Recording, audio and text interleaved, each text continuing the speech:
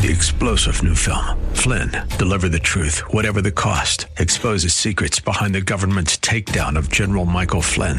Flynn knew what the intel world had been up to. He ordered the first audit of the use of contractors. This set off alarm bells. He told the truth. He was the most dangerous person for Donald Trump to hire. They had to get rid of Flynn.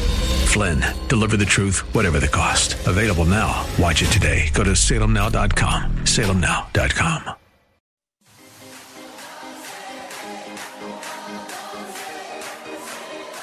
Welcome to Let Us Reason, a Christian-Muslim dialogue with host Al Fadi. Let Us Reason is a unique show utilizing theology, apologetics, and evangelism to reach Muslims for Christ by comparing and contrasting Christian and Muslim doctrines. And now, your host, Al Fadi. Well, good morning, everyone. Hope you're having a blessed day. Thank you so much for joining us. If you have just tuned in, this is Let Us Reason, and I'm your host, Al Fadi. And for the last couple of weeks, we've been going through a series with our dear brother, Sam Shamoun. And today we're just going to take a breather. We're going to give him a breather also. And I want to revert back just to doing just quick updates for you, ministry-wise, and also regarding some of the Facebook posts. Regarding the ministry, we praise God for your prayer and your support. Our website, sirainternational.com, is launched now for about a year, but we have more and more content in there. Again, it's Sira, C as in Charlie, C-I-R as in Romeo, A as in Apple, sirainternational.com. One word. You can always go there, of course, look at the many videos that we have, both in Arabic and in English. And at the same time, there are many lectures in there. There is a political section that has many of my Fox News interviews, so you can get my political views related to ISIS and radical Islam. And at the same time, you can connect with me through that website as well by emailing me, and either me or my team will respond back to you. Then we also just launched our YouTube channel, officially, YouTube channel, and it's under youtube.com/Sira International. Once again, C as in Charlie, C-I-R-A International, one word. And you're going to see multiple videos and multiple series in there. One of those is a recent interview that my brother David Wood interviewed me for about 20 minutes about my own testimony in a Q&A style.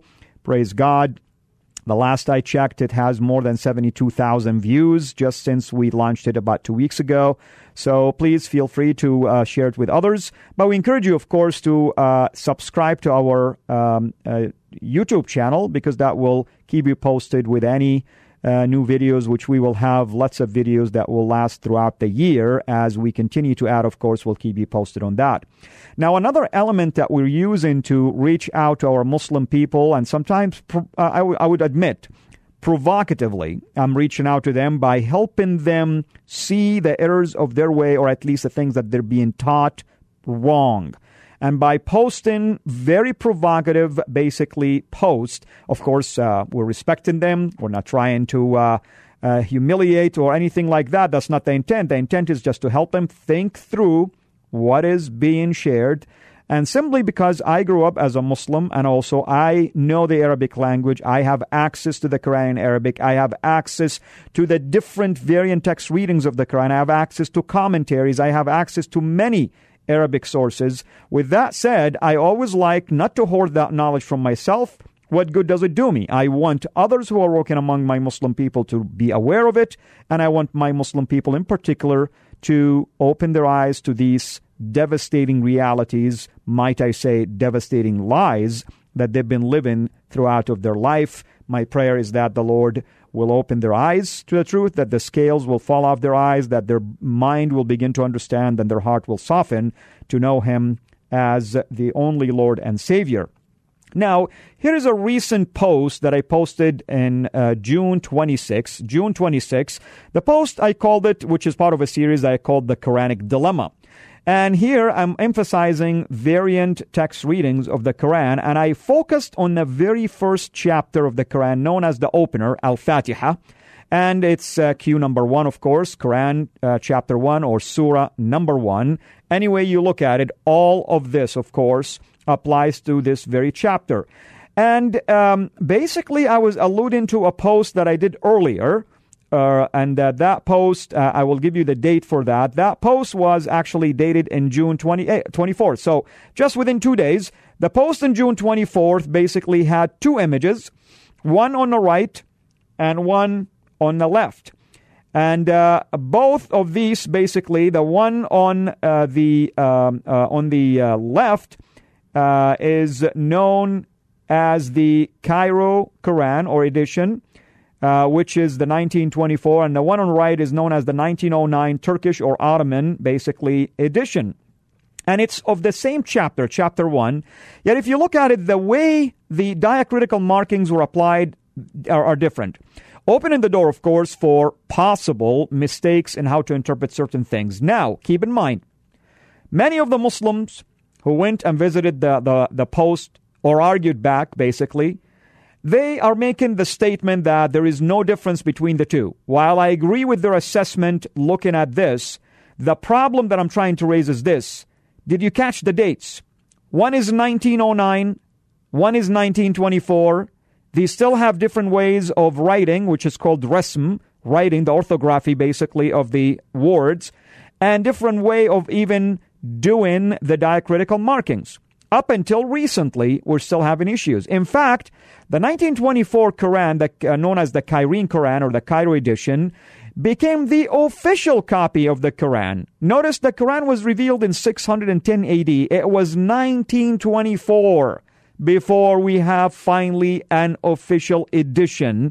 And then in 1985, the King of Saudi Arabia, King Fahad in Medina, began to publish the same thing, and known as the Medinan Quran now, or King Fahad Quran. So look how many years has passed since the Quran was first revealed until finally we have something called the formal or the standard edition. But that doesn't mean we still don't have issues related to different ways of reading the Quran. So in the follow-up post, the one I did in June 26, basically, I showed a couple of images related to this very chapter, chapter 1, showing the color-coded 10 different readings of the Quran. Yes, you heard me correctly. There is a color-coded Quran that basically points out certain words in every chapter. Sometimes some pages don't have anything in them. It's read in one way. Sometimes they have multiple colors. And I even posted a schedule right underneath it in Arabic intentionally, because I want my Muslim people who do not speak Arabic to see for themselves that they lack even the basic and simple way of understanding the Quran they believe in, because now they have to rely on someone else to translate the Arabic to them so that at least they can understand what's going on. Now, the schedule that I posted shows color-coded for all the 10 different readers. Who are they? There are different individuals that read certain words in the Quran differently. And right there, I pointed out that the very first problem appears in verse 3. The word basically in verse 3 talks about God being either the king over the day of judgment, Melik, basically, as some of the readers will read it, or Malik, the possessor, basically, of the day of judgment. So, even the way it's written, orthographically speaking, Malik will have an additional alif, basically, right after the meme, meaning you have M-A after it. Malik doesn't have that alif, it's M-L immediately. Malik, king, certainly means totally different thing than someone who possesses the day of judgment. For God to be the king of the day of judgment means one thing. For him to be the possessor of the day of judgment means another. In fact, here is another way. You can even read it, Malaka Yawmuddin. He was given possession for the day of judgment. You see the theological implications here? Who gave him the possession of the day of judgment? Are we talking about God, or are we talking about someone else? If I go to the Bible, Jesus says the Father gave him judgment over mankind. Are we talking about Jesus here? I have no problem if the Quran is affirming that Jesus is the judge who received the authority to have judgment over mankind. But that's not what the Quran usually affirms. The Quran actually denies many of the Christology of our Lord Jesus Christ, many of his divine abilities, many of his at least prerogatives given to him according to the Scripture. So the purpose of this series, that I will continue, of course, to post more and more and more images like this with problematic readings, is to help my Muslim people ask themselves this question. Muslims believe the Quran was revealed from heaven. The Quran was preserved in heaven for all of eternity. But yet we come across a tradition written in a hadith collection stating that the Quran has different readings. Some will say it's 7 different ahruf, 7 different readings. But we don't find any verse in the Quran that even says something like this. Why would the God of the Quran be silent on this? Because as the Quran was being read and as Islam is being spread and more, non-Arab either were forced to convert or embraced Islam in the early formative years of Islam, basically middle to late 7th century. Many of the non-Arabs were reading some of these words in Arabic in a broken, basically, way, and they didn't really spell it out correctly. They may interpret it differently. But the Quran was not written at that time with any diacritical markings or even dottings. As a Semitic language, by the way, the Arabic language is dependent on what we call tashkil, that's the diacritical markings, and dottings, tanqit, basically. If you put dots in certain locations above or below words, and you put diacritical markings in certain way above or below, then the very reading of the word can change. Look at the word Malik, for instance. I just mentioned it. Malik, king. Malak was given possession. You see, it's a slight change in how I pronounce it, change the entire meaning of this. Yet my Muslim people seem to act like as if it's no big deal. It is a big deal. Here is why it's a big deal. If it's preserved in heaven, then which reading was preserved in heaven? And if you tell me all of these readings are preserved in heaven, then present your evidence from the Quran. Don't tell me a hadith collection and a hadith tradition, which, by the way, hadith were written 200 years later. Don't tell me a man-made written tradition is what you are relying on to interpret the divine word of the God of Islam. That's why it is basically important to hammer down this issue. We're not talking about the way it's read today. We're talking about how was it read back then. Here's another issue why this diacritical marking is important. First, the Quran was revealed in 610 AD. Then Muhammad died in 632. Up until that time, for 23 years, the Quran was never put together as a complete codex or a book. It took 2 more years after that, by the order of the first Caliph Abu Bakr, to finally put it together as a book. Let's call it the original book. And the book wasn't used after that. It was just kept in the house of one of Muhammad's wives. And then, 20 years later, the third Caliph Uthman began to receive reports. As his troops are expanding the territories of Islam north, he received reports basically from areas like in modern-day Iraq and modern-day Syria, claiming that soldiers in these areas are starting to have scrimmages with one another, fighting with one another, because each one of them is reading the Quran in a certain way according to their own dialect and accusing the other of corrupting the Quran. So Uthman decided that now he's going to bring that original copy that was kept in the house of one of Muhammad's wives and recollect the Quran a second time. And then decided to use one specific dialect, and that's the dialect of Quraysh, which is spoken by the Prophet and his tribe. And he said in that tradition, if Muslims want to use tradition, then I'm going to use the exact same thing. The tradition says Uthman told the committee that is about to collect the Quran, says that the Quran was revealed in a Qurayshi dialect. Notice, he didn't say it was revealed in multiple dialects. He said it was in one dialect.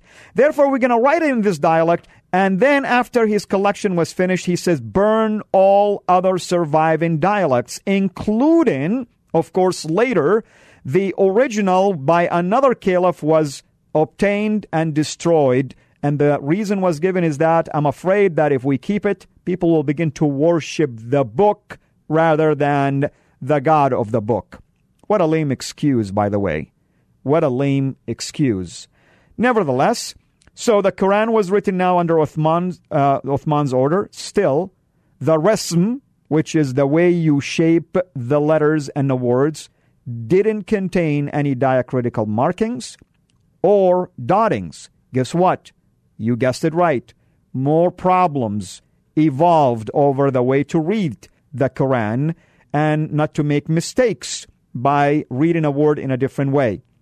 It wasn't until towards the end of the 7th century by someone by the name Abu al-Aswad al-Duali who invented the dotting system. If you put a dot or two above a letter, you can read it in a certain way versus putting a dot or two below the letter, or if you put a dot or two next to the letter, and so on and so forth.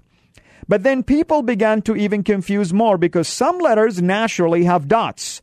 Sheen, Shah in Arabic, looks like Seen, but the Sheen has 3 dots, Seen has nothing. Ba and Ta in Arabic, the Ba has 1 dot below and 2 dots above. Tha has 3. Jim and Kha. Kha has a dot above. Jim has a dot in the middle. Ha has no dots. And the list can go on and on and on. You get the idea. People were looking at it and say, oh, is this a Fa? Is this a Kha? Is this a Jim? Is this a Kha? And therefore, more confusion. It wasn't until the middle of the 8th century, someone by the name Al-Farahidi, okay? Al-Khalil ibn Ahmad Al-Farahidi, he's the one who invented finally a tashkil that we know today, the diacritical markings, which contains fatha, dhamma, sukoon, kasra, and so on and so forth, which finally was utilized. But still, the problem never ceased to exist because we know that there is at least 20 different readings of the Quran based on the 10 traditional variant text readings or ahruf. Notice 10 ahruf, 20 transmitters, and therefore you have 20 different ways, at least officially, you can read the Quran. You don't believe me? Just Google these things. In fact, lately there has been a video that is circulating around by Jay Smith showing 26 different Qurans. So don't tell me, please, that there is no problem with this. Here is why there is a problem.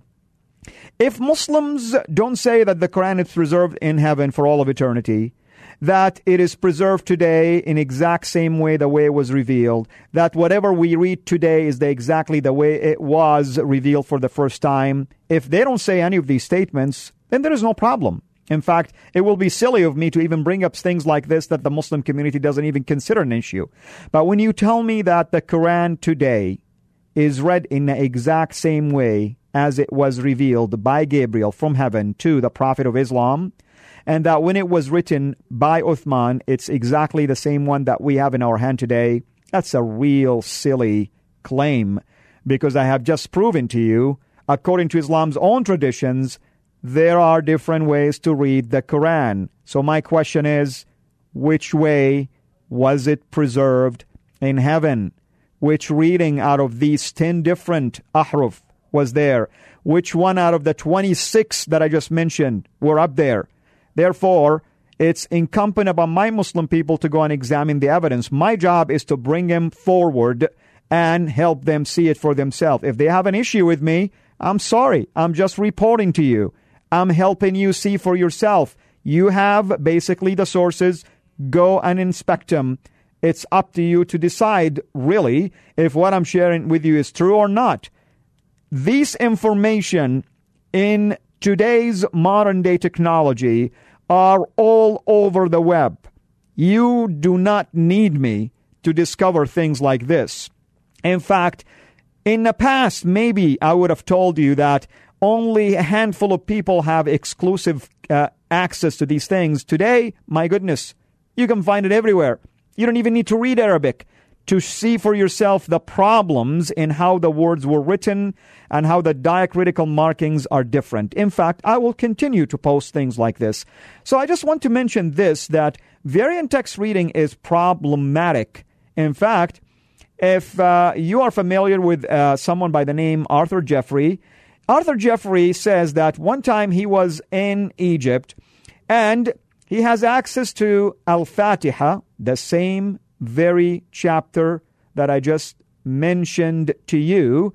And this Fatiha, basically, he says that he had access to, was written in different ways and was also read in different ways among Egyptians in his day, among Shia in his day, and therefore it is virtually impossible to say that we have the same Quran that was revealed for the first time to the Prophet of Islam, because if that's the case, then we do have a serious problem.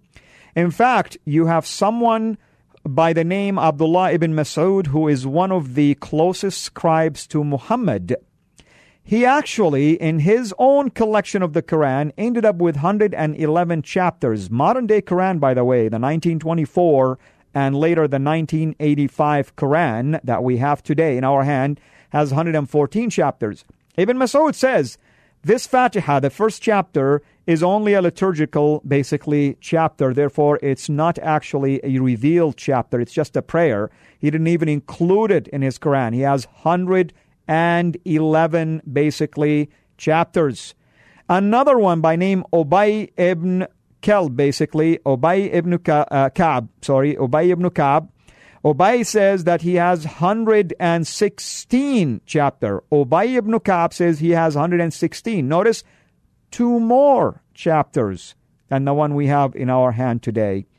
So, just by virtue of inclusion and exclusions, not to mention ways to read it, and of course the color-coded 10 readings Quran, all of this is a huge problem. So my appeal to my Muslim people is to take these posts seriously, and let's lay aside this mocking, because if you're mocking me, you're not hurting my feeling, by the way. I'm only doing my job. I ache for you, actually, that instead of taking time to investigate, you're just wasting your time by going rounds and rounds. It's a no-spin zone when you come to my Facebook, by the way. I assure you, if you try to distract, I'll delete your comments, because I have no patience for distractions. You either stick to the point or step aside, because we need some serious people who are looking at these issues seriously. Hopefully, this update was helpful to you. Of course, once again, you can always connect with me through my website, which is CIRA International.com. That's C as in Charlie, CIRA International, one word, CIRA International.com. Another way is to send me private messages through my Facebook, which is basically Al-Fadi, A-L-F as in Frank, A as in Apple, D as in David, I.Cira, C-I-R-A, alfadi.cira. Or you can go also to my YouTube channel at youtube.com/CIRA International. Throughout all of those, you will be able, of course, to have access to the material, ability to communicate back with me and share your thoughts, or even if you have specific questions, by all means, I am here to serve you and help you as much as I can. And you can always, as we hope, encourage you to share these posts with others. And if you are an apologist, we welcome you to join in basically by corresponding with our Muslim friends and help them basically realize the gravity of these kind of issues, and especially when they venture into Bible, New Testament, Christology, and all these claims that unfortunately they use to distract from the real issue. Once again, this is Al-Fadi. You've been listening to Let Us Reason. And as always, thank you so much for partnering with us in prayer and in support. Until we meet again, have a blessed weekend.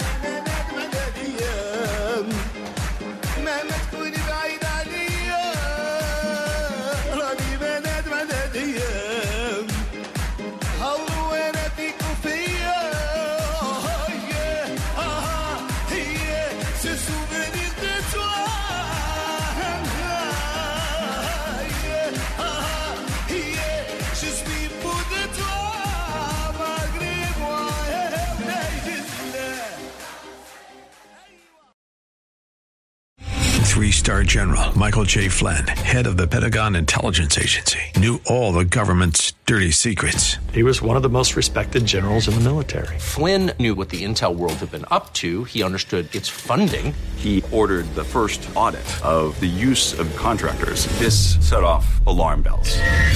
The explosive new documentary, Flynn, Deliver the Truth, Whatever the Cost, uncovers the facts behind this scandal. Flynn told the truth. He was the most dangerous person for Donald Trump to hire. I find out the worst enemy that I'm going to face in my life is right here in America. They took my assessment and they wanted me to change it. And I was like, I'm not changing it. They had to get rid of Flynn. With in-depth interviews, archival footage, and never-before-seen personal records of the man behind the headlines. I just felt like I was drowning. Flynn, Deliver the Truth, Whatever the Cost. Available now. Watch it today. Go to salemnow.com. salemnow.com.